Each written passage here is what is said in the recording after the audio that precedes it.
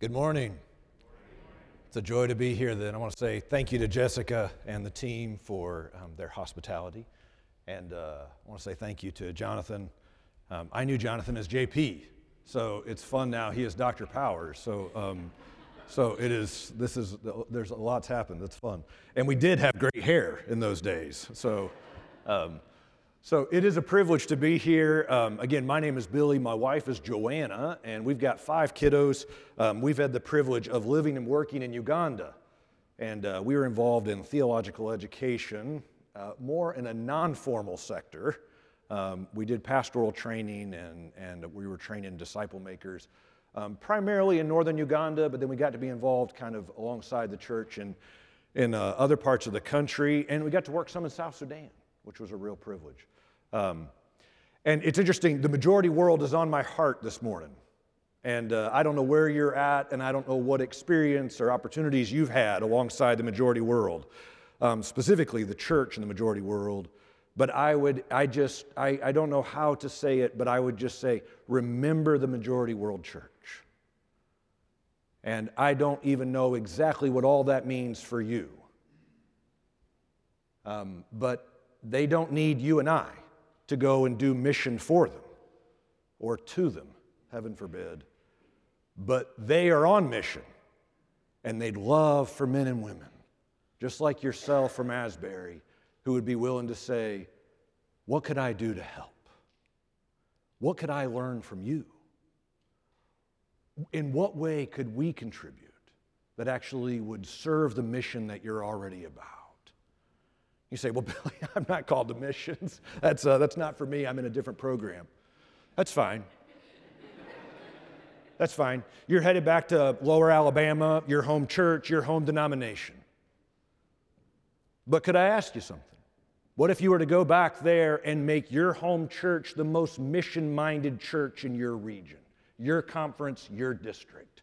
Send more missionaries from your church than any other church in your district. And don't leave the leading of the mission trips to your youth pastor. You take up the mantle and lead the way. Because you're saying, we want to come alongside men and women among the majority world and say, what can we do to serve you? What do you need from us? And how can we be a part of probing, pushing the kingdom boundaries for God? And I got one more thought. There's some of you who are saying, I'm still kind of waiting on God, kind of wondering what my ministry is or where I'm headed next. You know, most of us are in ministry 30 to 40 years, average. What if you were to tithe? What if you were to give a tithe of your ministry career to the majority world church? Just say, first 4 years at Asbury, I'm going to spend working multicultural, cross-cultural, in a context not my home culture. It'll be the hardest thing you ever do. There'll be all kinds of challenges. It's super expensive. It's always inconvenient. I don't think you'll ever regret it. And if you spend the rest of your 36 years in one church or in one denomination, you'll be that much richer, and you'll have more to offer the men and women there. And you'll be able to carry your majority world brothers and sisters in prayer in a way you never would otherwise. So I just challenge you this morning, don't forget the majority world church. And all of your getting, remember them. And in some ways, that's on my heart this morning, is as we're in the Lenten season, we're in a season of kind of self-reflection. And one of the questions I have for us is, what does it mean to love our neighbor? And specifically, I'd like to come at that from the issue of communication. You say, Billy, what do you mean by that? Well, let me say it this way. Jesus is the master communicator. If we're in the business during this season of aligning our lives with who He is, and we're in the business of trying to learn how to communicate the gospel better to a lost and dying world, then I think it's well worth our time and energy to say, how did Jesus communicate? And am I doing it the way He did it? The way He's still doing it? I'd like to look at a familiar passage. And this is one that I think many of us will be aware of, but it's one I'd like to kind of pick up this lens, if you will, coming at it from this communication perspective, almost as a case study. How does Jesus communicate? And what can we learn? Now, by way of introduction, you need to know that there was a group of people in Jesus' day that his own people, the Jews, hated. You know them well, the Samaritans. But with that in mind, this is a true story, and it comes from God's Word, and it goes like this. A certain lawyer stood up to test Jesus, and he said to him, "Teacher, what must I do to inherit eternal life?" And Jesus replied and said, "What does the law say? How do you read it?" And the lawyer responded and said, "Love the Lord your God with all of your heart, with all of your soul, with all of your mind, and with all of your strength, and love your neighbor as yourself." Jesus replied, "You've answered well. Do this, and you will live." But the lawyer, wanting to justify himself, asked, "Who's my neighbor?" And Jesus answered, "There was a certain man who was traveling from Jerusalem down to Jericho. He fell into the hands of thieves, and they beat him, stripped him, and left him for dead." Now it happened that there was a priest traveling that way, and when he came to the place where the man was, he passed by on the other side of the road. Likewise, a Levite, he too came to the place, and he also passed by. Now there was a Samaritan. And when he came to the place, he saw the man, and his heart was filled with compassion. And he went to the man and began to bandage his wounds, pouring on oil and wine. He set the man on his own animal and took him to an inn and took care of him. The next morning, he gave the innkeeper 2 silver coins and said, "Look after him, and if it requires more than this, I will repay when I return." And Jesus asked, "Who was a neighbor to the one who fell into the hands of thieves?" And the lawyer responded and said, "The one who showed compassion upon him." And Jesus answered, "Go and do likewise." That's the end of our story. It comes from the Gospel of Luke, chapter 10. Would you close in a word of prayer? Or would you bow in a word of prayer? Don't close yet. Bow. Jesus, I thank you for these men and women. All of us have other things on our hearts and minds. Jesus, if you don't come to these few moments, then they won't be worthwhile. But if you're here, then it will be worthwhile.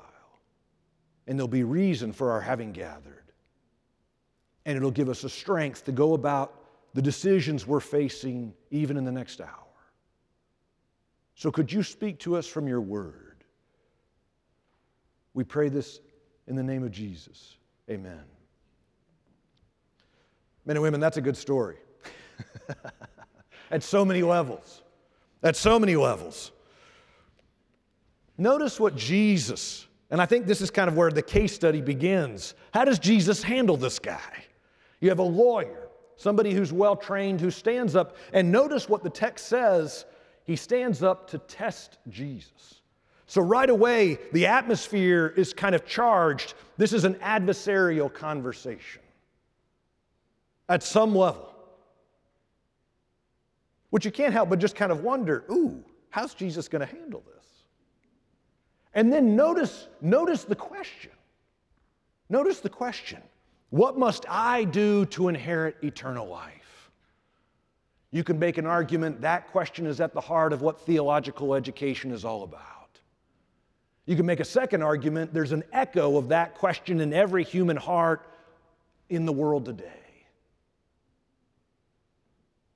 So suddenly we kind of want to, draw our chairs in a little bit closer and say, how's Jesus going to handle this? You can imagine the disciples say, this is going to be fun. I mean, you don't get a more soft pitch toss to Jesus than that. So how do I get saved? I mean, it's kind of like, baby, watch him go. But watch how he handles how he answers the man. I think this is fascinating. Look at it from a communication perspective. On the one hand, he could have gotten defensive. Don't get an attitude with me. On the other hand, he could have gone to pride. I'm so glad you asked. He doesn't go to defense, self-protection, or pride. Instead, what does he do? He asks the man questions in response. What that does is it creates a dialogical space where a conversation can happen.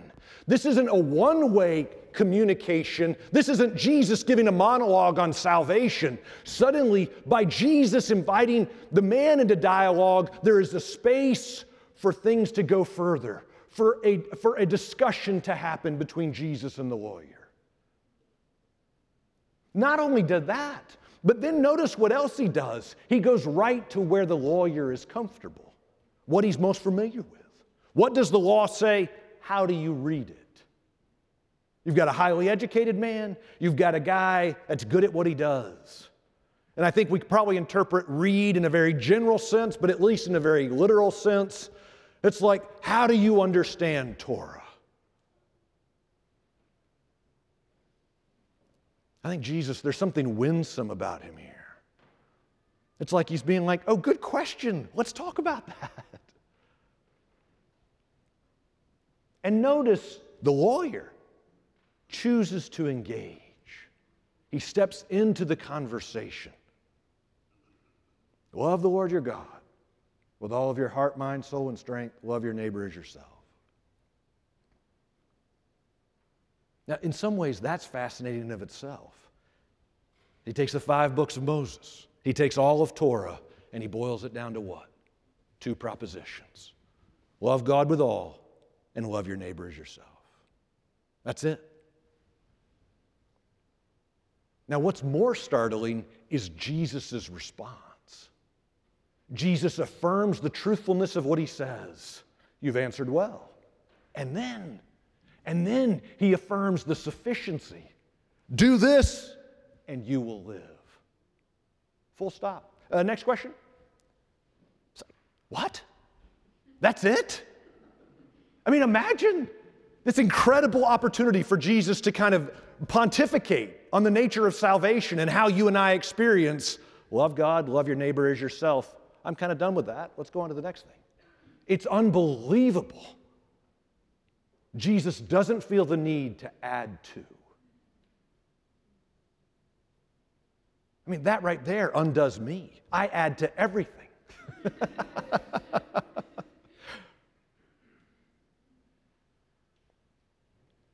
It's curious, though, because the man's just been given the answer to his question in 2 neat propositional statements. And yet there is something in the lawyer's heart that's not satisfied. And men and women, I believe this is where things get interesting, particularly in a theological education environment. Because there are some experiences, some questions raised through our human experiences for which propositional answers don't satisfy. We need something more. We wish we knew more of what it means, wanting to justify himself. But at least what we know is he wanted more. He wasn't satisfied with Jesus' 2 propositional answer, or the answer he gave Jesus. And this is where Jesus makes an amazing pivot. So far, the conversation has been here at kind of this very rational, kind of propositional, what does the law say, literate-based, on that kind of plane or register. But at this point, notice what Jesus does. He pivots in the way he's engaging, the way he's communicating with this lawyer. He doesn't give him a technical definition, a propositional definition. Well, neighbor is someone who lives in close proximity to. That's not where he goes. Instead, he turns to do what? There was a man who was traveling from Jerusalem down to Jericho, and he fell into the hands of thieves, and they beat him, stripped him, and left him for dead. And he goes on with a story. I'm fascinated by that. It's interesting, you've got the whole Torah, all of the gospel of the Old Testament summarized in 2 propositions, and what does Jesus do? As the master communicator, he narrativizes it. He narrativizes the 2 propositions summarizing Torah. You have to say, well, why would he do that? What is it about story or narrative that carries that kind of weight? We could spend some time talking about that. I want to suggest one of the things that story does for us is it moves the conversation from here to here. In a sense, it shifts the focus, so to speak, or the center from information to transformation. It's not disconnecting, but we experience it in a much different way. You say, Billy, what do you mean? Well, notice as Jesus is telling the story, there's this man who's on a journey who's assaulted. He's shamefully exposed and left for dead. He's beaten. And I'm curious, in the story, what do you hear?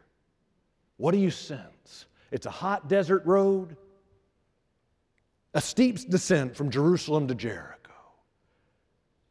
And you've got a naked man on the side of the path.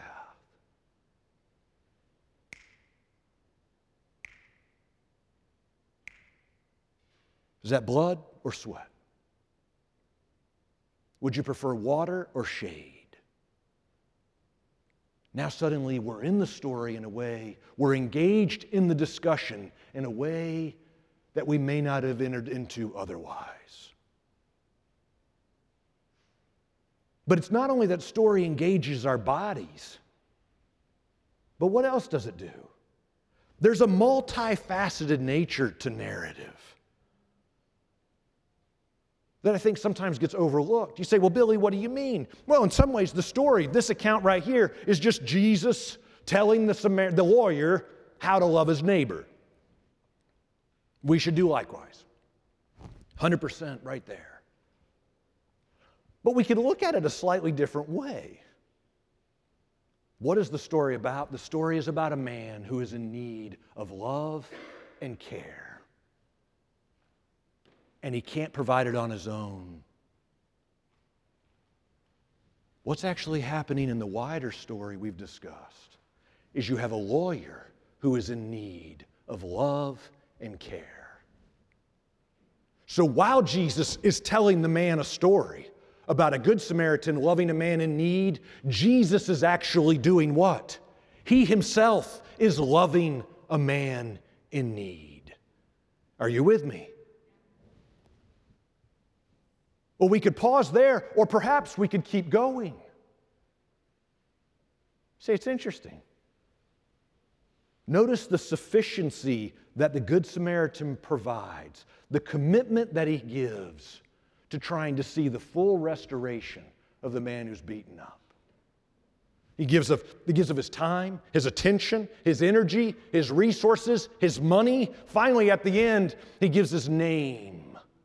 That one, I'm good for him. Whatever it costs, I want to see him fully restored. You say, now wait a second. I've heard that before. You mean the guy that got assaulted, the guy that was dead, he actually had no way to pay back the Good Samaritan, and yet the Good Samaritan was willing to give whatever it took to rescue that one? Yes. Yeah, that's what I mean. I've heard that story before. Oh, wait, that's the gospel. Jesus holds nothing back. Jesus is the Good Samaritan. He's the radical other that has traveled our path and has given all that he has for our restoration. Men and women, that's what Jesus wants to offer to us this morning. He wants to offer us our full restoration, whatever it costs. He's all in for the likes of you and me. And not just for you and I, but for a lost and dying world. I think story helps us get at some of that. But I want to suggest there's another way we could look at this. Now you bear with me, see if this fleshes out. Jesus tells a story about a man who left Jerusalem and took the way of descent and was physically assaulted and then shamefully exposed. You say, oh, wait. The reason he can identify so well with me, broken and beaten on the side of the road, is because he himself was broken and beaten on the side of the road.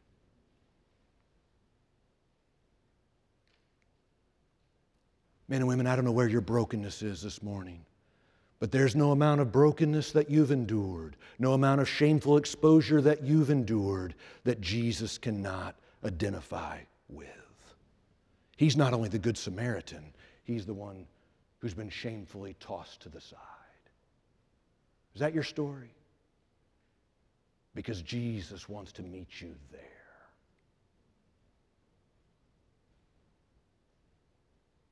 And men and women, I want to suggest propositions can't do that. Now, there's a place for them. And some of you are thinking, oh, Billy, is this an either-or thing? Either I tell stories like that and I narrativize everything, or I do propositions. No, that's not what Jesus does. We're looking at Jesus as the master communicator. He brings this integrated approach to try and say, what must I do to engage this man wherever he's at? What's fascinating is he can operate this way, and in mid-conversation, he can pivot and realize, oh, I need to shift from this to that so that I can love my neighbor. Men and women, I want to ask you this morning, how's that going? How's that going? Are you and I loving our neighbor in the way we communicate to them? What would it look like for us this Lenten season to acknowledge this is kind of my means, my preferred way of engaging with people, whatever that is? And yet I'm willing to step out of that as an act of love so that I can share not how I prefer, but how someone else prefers.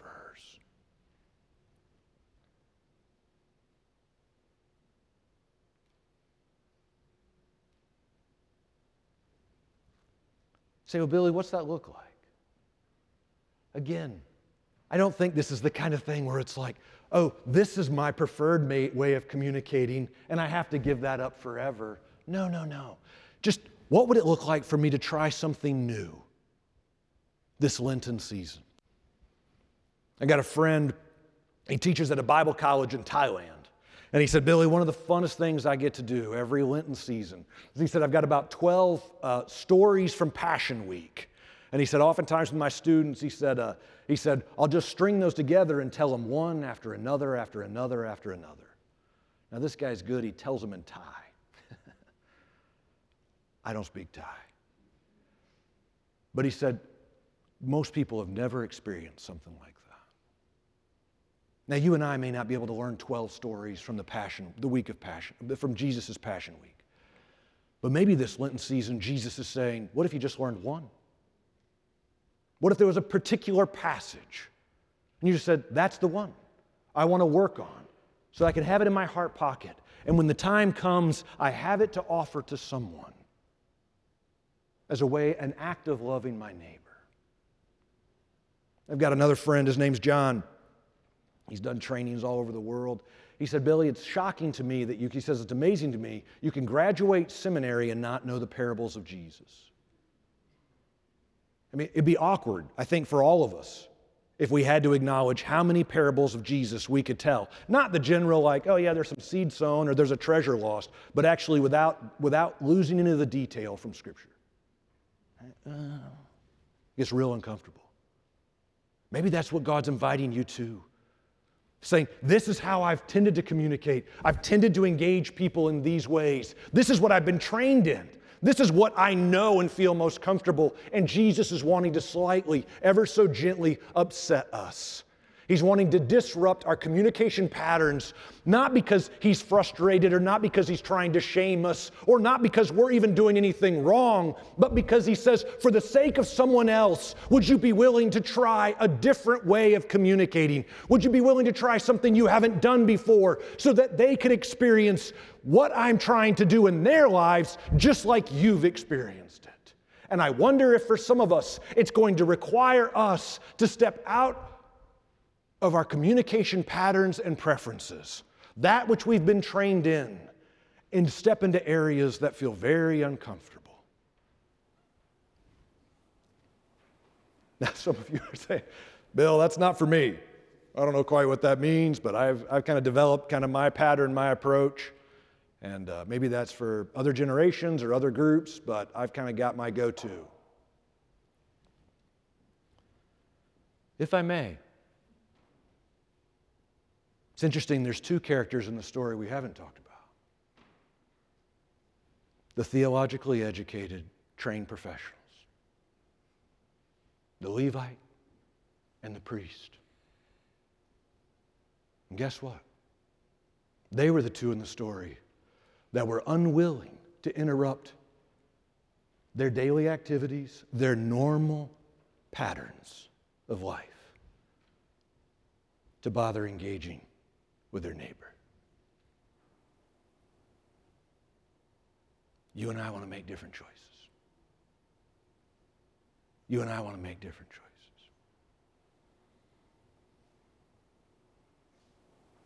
The story ends. And Jesus says, he asks him, so who was a neighbor? And the lawyer says, the one who had mercy. And then there's that incredible line, go and do likewise. Now, we always interpret that as go and be a neighbor. But what has Jesus just gotten done doing?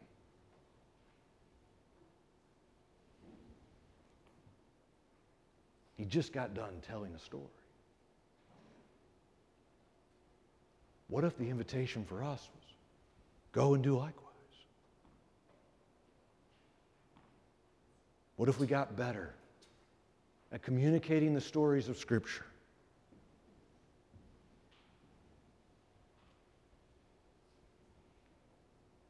Not in opposition to other ways of communicating, but because we want to be a part of trying to move the conversation not just from here, but to here. Would you bow in a word of prayer with me?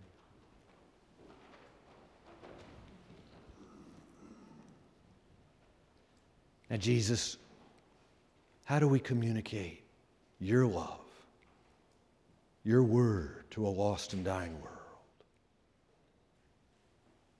Ultimately, we want to do it more like you. What does that look like today? And that's going to be different for every one of us.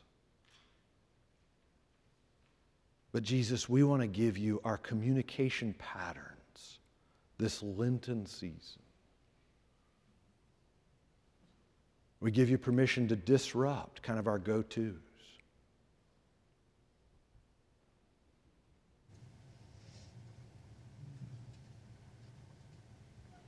Jesus, if there's new things you're inviting us to try, yes, we say yes to those here this morning. We want to say thank you for your word. We want to say thank you that you can identify with us on the side of the road. And yet you also are the Good Samaritan who has come to rescue us. We bask in that this morning and say thank you. Help us respond to go and do likewise in ways that are appropriate for each one of our situations and circumstances. We pray all this in the name of Jesus. Amen.